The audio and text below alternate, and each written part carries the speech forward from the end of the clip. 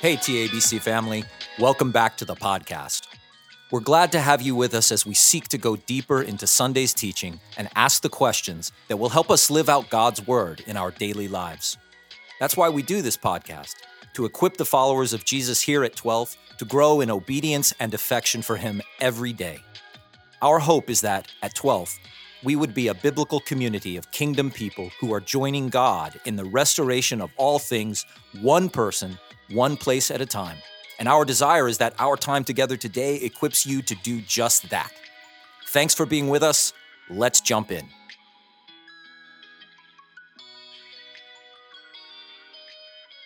Hey, everybody, it is Garen and Jordan talking to you about Nehemiah 9, which Garen taught just yesterday on November 12th. But before we even get in, Garen, you brought up a good point as you and I were just talking, and that Nehemiah felt very different in the first half than it has kind of in the second half. Yeah. And I don't know, maybe we should just address that, because if you're sitting in a sermon, hearing a sermon, yesterday as opposed to 4 weeks ago, it almost feels like two different stories. Yeah. So talk about that difference, and I don't know, anything we should be on the lookout for. Yeah, with it's that. kind of, there was this energy from following this guy who's on an adventure, and it's almost like Indiana Jones or something, and he's encountering all this stuff, and he's leading well, and he's restoring, and all of a sudden the shift is to the community, and what's a healthy community look like, and the restoration of the community, and it's just a totally different vibe. And I was just telling you, it would have been cool for me, like if we could add 13 chapters of him, more adventures. I know. And the adventures of Nehemiah. The adventures of Nehemiah, and different things that are going on. But what I realize as we were even talking again, that we're so individualistic and we love heroes, and I think everybody does. But, the community is important. And I do stand on the shoulders of others. I mean, I'm impacted by the community around me, and you do have to have a healthy community for us. So I get why God did it, and it's just a different vibe and a different feel. It's not any less important, but it's something I think good to just address briefly. Yeah, and it's okay that it feels different. It's a story that's taken us not just on the story of Nehemiah, but the story of this whole community, like you said. So it's a bit of a key change. Yeah. It's a bit of a focus shift, but it's a good thing, and it's taken us to a good place. Yeah, and there's still really good stuff. I've been just me realizing, like, wow, what these are essentials. When it hit me a few weeks ago, we're just going to be hitting essential of a healthy community. I thought these are really important. Just a different vibe, but I hope people are still getting good stuff out of it. Yeah, it's good, but it is a sharp left turn. Yeah, and if you're, like sometimes you're sitting in like a go-kart or a golf cart and somebody turns sharp and you're not ready for it and you fly out, it's like that can happen to you in Nehemiah. So you got to be ready for it. Yeah. So it's been a change, but it's been good. Okay, so Nehemiah 9, and in chapter 8, they get Ezra to come and read the law, and he's retelling the story, and people are coming back to God and realizing, and they're calling everybody in and doing the big celebration. Shelter, celebrating, festival, full of joy, and all that good stuff. Yeah. Well, then in 9, it's almost the response to that, to the reading of God's word, which is Israel spending, it says like 3 hours just like confessing sin. Yeah. Right? Confessing how they have not followed God's plan, how they've not trusted him, how they've gone their own way. And then it says 3 more hours of just worshiping God, right? Of just praise and worship to him. So we're talking about at minimum 6-hour church service here. Church service. So that's how we know this didn't happen at 12th Avenue Baptist, because we'd have some dissenters about 90 minutes in. Yeah. The people walking out the back door kind of thing. A lot of people going to the bathroom and not coming back. Yeah. So and it's good. They're all in on this new direction that the community of Israel seems to be going. And so then, they go through this whole Old Testament of the Jewish people and just talking about how God has been so faithful to them and brought them through so many things. And, we won't go through all that. Something good that came out of it that you were kind of talking about was, I think it was during the prayer and confession part of Israel here. You showed us this graph, right, of how on the Christian walk, as we become more aware of our sin naturally, or more aware of his righteousness, then I become more aware of my own sinfulness. Oh, yeah. The more I get to know him, I'm like, wow, he's even better than I thought Oh, But then the contrast is like, oh my gosh, I'm further from him than I thought. oh, I have mine flipped. Yep. I'm opposite yours, so that's yep. why. Uh-huh. So yeah, as we get to realize how big God is, it makes us more aware of our Yeah, sinfulness. it makes us more aware of our smallness and comparison. And you showed us this great graph where the two lines start to diverge and it gets bigger. It's like a bigger and bigger piece of pie.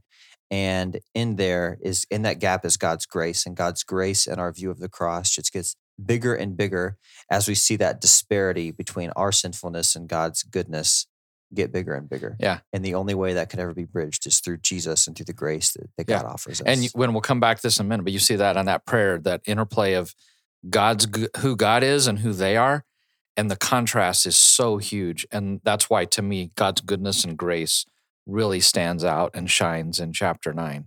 And it becomes so evident. And we'll come to that when we talk about the Old Testament God. So yeah, and we spent a lot of time talking about this New Testament God, and you kind of took us through all these verses in Nehemiah 9 that kind of chronicle who God is to these people and just the different ways that he's interacted with them throughout the ages. One of those ages was verses 22 to 25 when we talk about the conquest of Israel when they come into Canaan and they're clearing the way for future generations. And, it sounds good and it sounds fine on paper, but if you go back and really read those verses, it can be kind of ugly. yes. And it can cause you to question the character of this God that's commanding them to Just wipe out people. Like, wipe out entire people groups. here's all these people in this area and just wipe them out. You blow them to smithereens on my behalf. Yeah. Kind of thing. Yeah. And I had somebody who's a very dear friend who says, I struggle with that. And of that whole span, that's the one that gives people the most difficulty. You'll hear people say God's commanding genocide there. Some pretty strong language that's used against God. Couple of quick things I might say about that is what's really interesting is we hone in on that, like kind of that destruction kind of language. But if you read through the Old Testament and with an eye to what it says about the Canaanites, the language that's most used about that is God says, I will drive them out before you. And it's not the just total slaughter we think, that actually God was actually moving. I mean, that brings up other things, but it was actually dispersing people and moving them out. It wasn't so much like you're going to have to kill them. It's like, I'm actually going to be moving, and they're in front of you, and I'm going to be moving those people out, and they're going to know you're coming. They've heard stories, and there's going to be them choosing to move on, to get away. And so it's not the slaughter that we think. And the other thing is there's stories in there of that city or that group of people who they end up making like a peace treaty with, who treat them well. And they're like, we'll let you stay and we'll kind of work together. And Rahab gets accepted in the community. Ruth is during the period of Judges, but still that's kind of in that era. And so there are examples of people like that saying, I commit to Yahweh, and they're very much welcome in the community. So it's not the all and out slaughter that some people think that it is. And I'm probably going to do a whole sermon on it because I want to come back to it. The other thing I would say is God told Abraham that he was going to do that almost 500 years before he did it. And he actually gave the Canaanite people about over 400 years for them to repent and turn from the things they were doing were awful. I told my friend yesterday, if a country were doing today what's happening there, the UN would be together and we would be in a day, we would be bombing the heck out of that place to gain control of it, to free the people and the oppression that's going on. If somewhere today was doing those practices. So I told him, my problem isn't that God, after 400 and some years, came in judgment upon them. My problem is that he waited so long and gave them grace way too long. It's his mercy and grace that to me is the problem more than the other. So that's just a few thoughts about that, the conquest, because that is troubling. That conquest troubles a lot of modern people. Sure. Yes. And I think that, like you said, we could sit here and spend this podcast and maybe the next 2 or 3 talking about this and still not get to the bottom of it, because there's a lot there. There's a lot going on. I just read a really great book by Paul Copan called Is God a Moral Monster? I heard Tim Mackey talk about it, and so I read it, and addresses all this stuff and more. Yeah. And very helpful, very good, very easy to read. So if this is a stumbling block for you, that could be an easy pickup. It's like $10 on Amazon. But yeah, do some reading, do some thinking on this, because it is a heavy thing and it does matter. But oftentimes, like you said, there's so much more going on there than in our Western minds we first think about. Yes. And so it's good to think through the context and all that stuff too.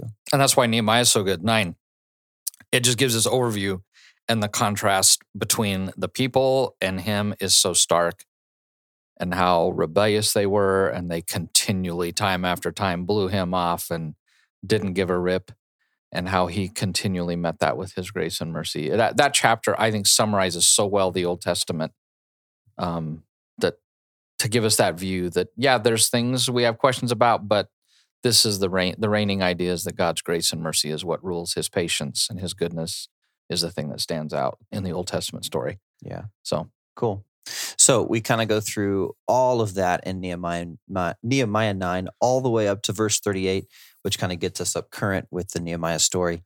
After that, Garen, you kind of went through a few things that were just really good and really applicable to like modern church. So the first was you talked about 2 essentials of healthy church that you see in this story. One is that we are committed to prayer as a body, which we've talked about previously, so we didn't really spend too much time on that. But the other is that we as a body are committed to remembering, right? To remembering God's goodness in our lives and the things that he's done for us, the ways that he's provided for us. And we see over and over in Scripture, Deuteronomy 8, among other places, that God commands his people, do not forget, right? Yeah. Do not forget what the Lord your God has done for you. So maybe just talk quickly, Garen, about why God commands it so often and what it might look like if we were a body who didn't remember God's goodness. because I think we're so forgetful. I mean, that's, in fact, in Deuteronomy 8, we're saying, don't forget and remember me. He says twice, you will forget. Twice he says that. Right. So he knows, and that is the bent of the human heart. And that's my bent. When I get in difficulty, when something happens, or when I get in prosperity, right? That's part of what he was saying is things are going to go really good for you and you're going to forget me. I think we can forget God in prosperity. That's almost more destructive to our walk than when bad stuff happens. Yeah. And in some ways it actually is. You know? The prosperity is very few people. In fact, there was a quote I left on the table that said, a lot of people can handle difficulty, very few can handle prosperity. Oh, wow. Yeah. And so either one makes me unforgetful. The prosperity is like, I kind of start thinking, I did this. This is the work of my hand. And which is weird because because this podcast gets like 45 listens a week, which is pretty significant. So it's insane how humble we have remained throughout that. So I'm just really proud of us for that, Garen. Totally. Totally. Yeah. Okay, sorry, I derailed But no, you there. that's, the prosperity, we just forget him. But even in the difficulty, we were talking before, I've got this thing in my face right now today, and it's easy for that to become overwhelming. And then the thing that happens is I forget the hundreds of ways he's brought redemption or he's taught me through difficulty in the past. And usually a weekend is when I'm finally like, no, wait, I've had this before or something similar. Oh, that was really good. I grew a lot through that. Or, he came through in this way.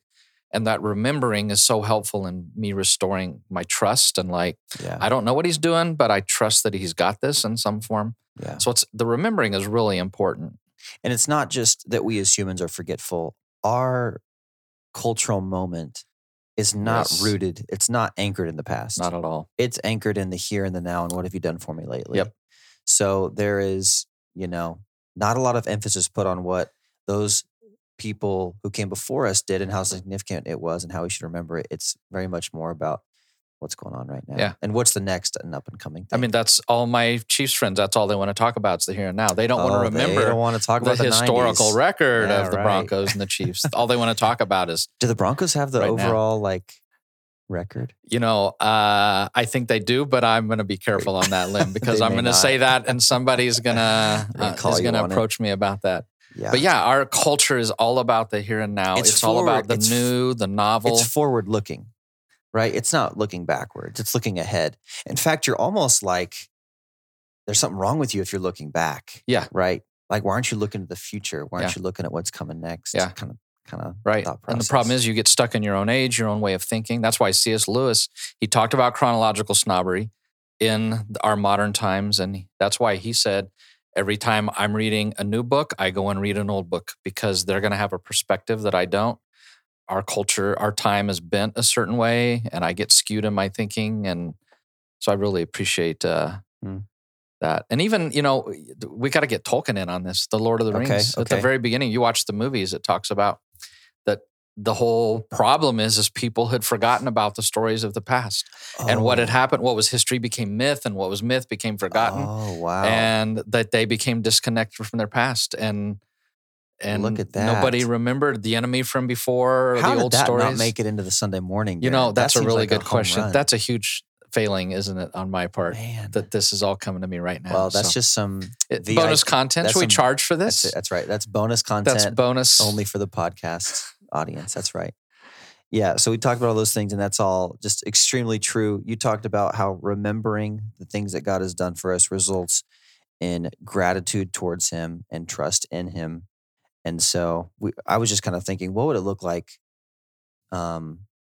in my walk with Jesus if there was no remembering what He's done for me? And if it was devoid of gratitude and trust, what would my relationship with Him actually look like?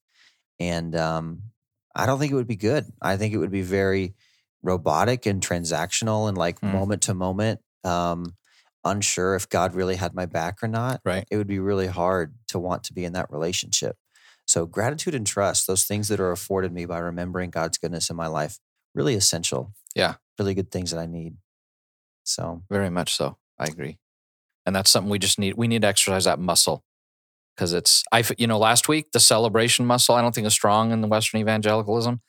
I don't think this remembering one is strong. So how do we do that then? I mean, how do we flex that muscle? How do we exercise it so that it's not just something we do when Garen talks about it in Nehemiah 9, but it's something we do all the time with our friends and family? Yeah, I think not everybody gets into journaling, and I'm up and down with it, but I know the people who do it faithfully talk about that they'll go back and look at past things, and they're reminded a lot of things God was doing in their life. If you remember, we saw Wayne Cordero, his talk about the most important book he said is how their church does soap, and they have their little binder things. And after you do that day's reading, you go back to the front and you just write a word or two summary of it. And he said he'll go back and he can look at a year really quickly and see like what God had done in his life. And that act of remembering was really helpful. So I think journaling is a way, but not everybody gets into that kind of thing. That's why I think as a family, and especially as a head of a family like last week, do I have my family in the Word of God? And do they know the story of God so that they know these stories? They know of all the ways that God has come through.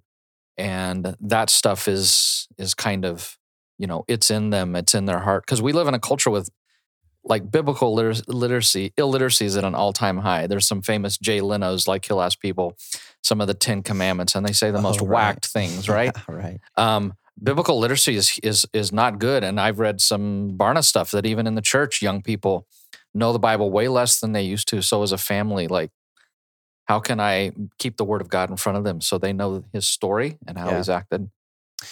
Yep. And if you're head of a household and you feel intimidated because maybe you don't even know God's story that well, not to say we shouldn't be going over God's story with our family, but there's other ways to remember God's goodness too, aside from just you knowing God's story well. I think in addition to going through the Bible with your family, there are things you can do with your kids at night. Like for me with Jet and Maggie, Jude's not quite old enough, but with those two, it's like, hey, what was something really good that happened today? What can we thank God for today? And just getting them into a rhythm of realizing that every good and perfect gift comes from Him, right? And that He is due our gratitude for those things. Yep. So it's a small act of remembering. Yeah, just real small, looking back on the day. Things. Yeah. Okay. And I feel like telling stories. Oh, sure. Because God does things for us in our life, and it's like we need to keep telling those stories. And that's some of my family's history with God and my history with God, and occasionally maybe keeping a visual reminder, something, making my own memorials. I find that so helpful. And I've got a few things in my life. A few years ago, I preached on John, the whole thing about the bread and the feeding of the 5,000. And I talked about God's ability to come through and things that I think are impossibilities. And we passed out people could take a little loaf of bread for a thing they were praying about. And my loaf was about my father coming to faith. And I kept that thing, and it was on my desk, and it got old and hard, never got moldy, which tells you a lot about the preservatives that are in those. Yeah, right. But, and then he ended up coming to Jesus, and I still have that, and I see that. And that is a reminder of how God faithfully worked in my dad's life over 30 some years before he came to faith. Pretty cool. So, yeah, I found that loaf. It's down in your it's down in your little like work area, which is also the interns area. And they, what were they doing? I think Lucas found it yeah. and either like threw it in the trash Yeah. or was getting ready to. And I was like, dude, because I think you had just told that story or something. I was like, dude, you cannot throw Garen's loaf away, man. That's That's like a memorial. That's a remembrance. But in his defense, it is like a brown rock. I mean, it does look like it fell behind the bookshelf for a decade and is like, oh, this needs to go. So, but the whole point is, I think if can we get in habits and try to have ways that we intentionally do that. Yeah. For the sake of not just us, but for our children.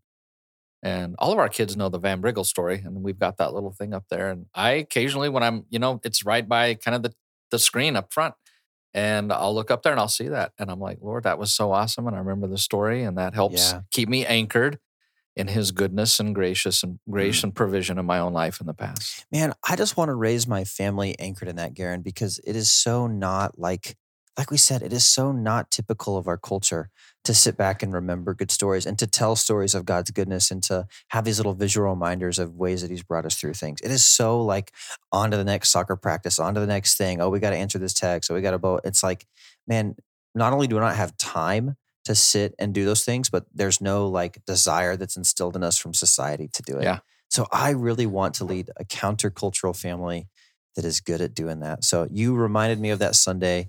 And even though we're doing it in small ways, I want to get something visual, like on our bookshelf or something. And just, like it'd be so cool if my kids knew that story growing up and we could talk about it often. So you've made me think about this in my own family too.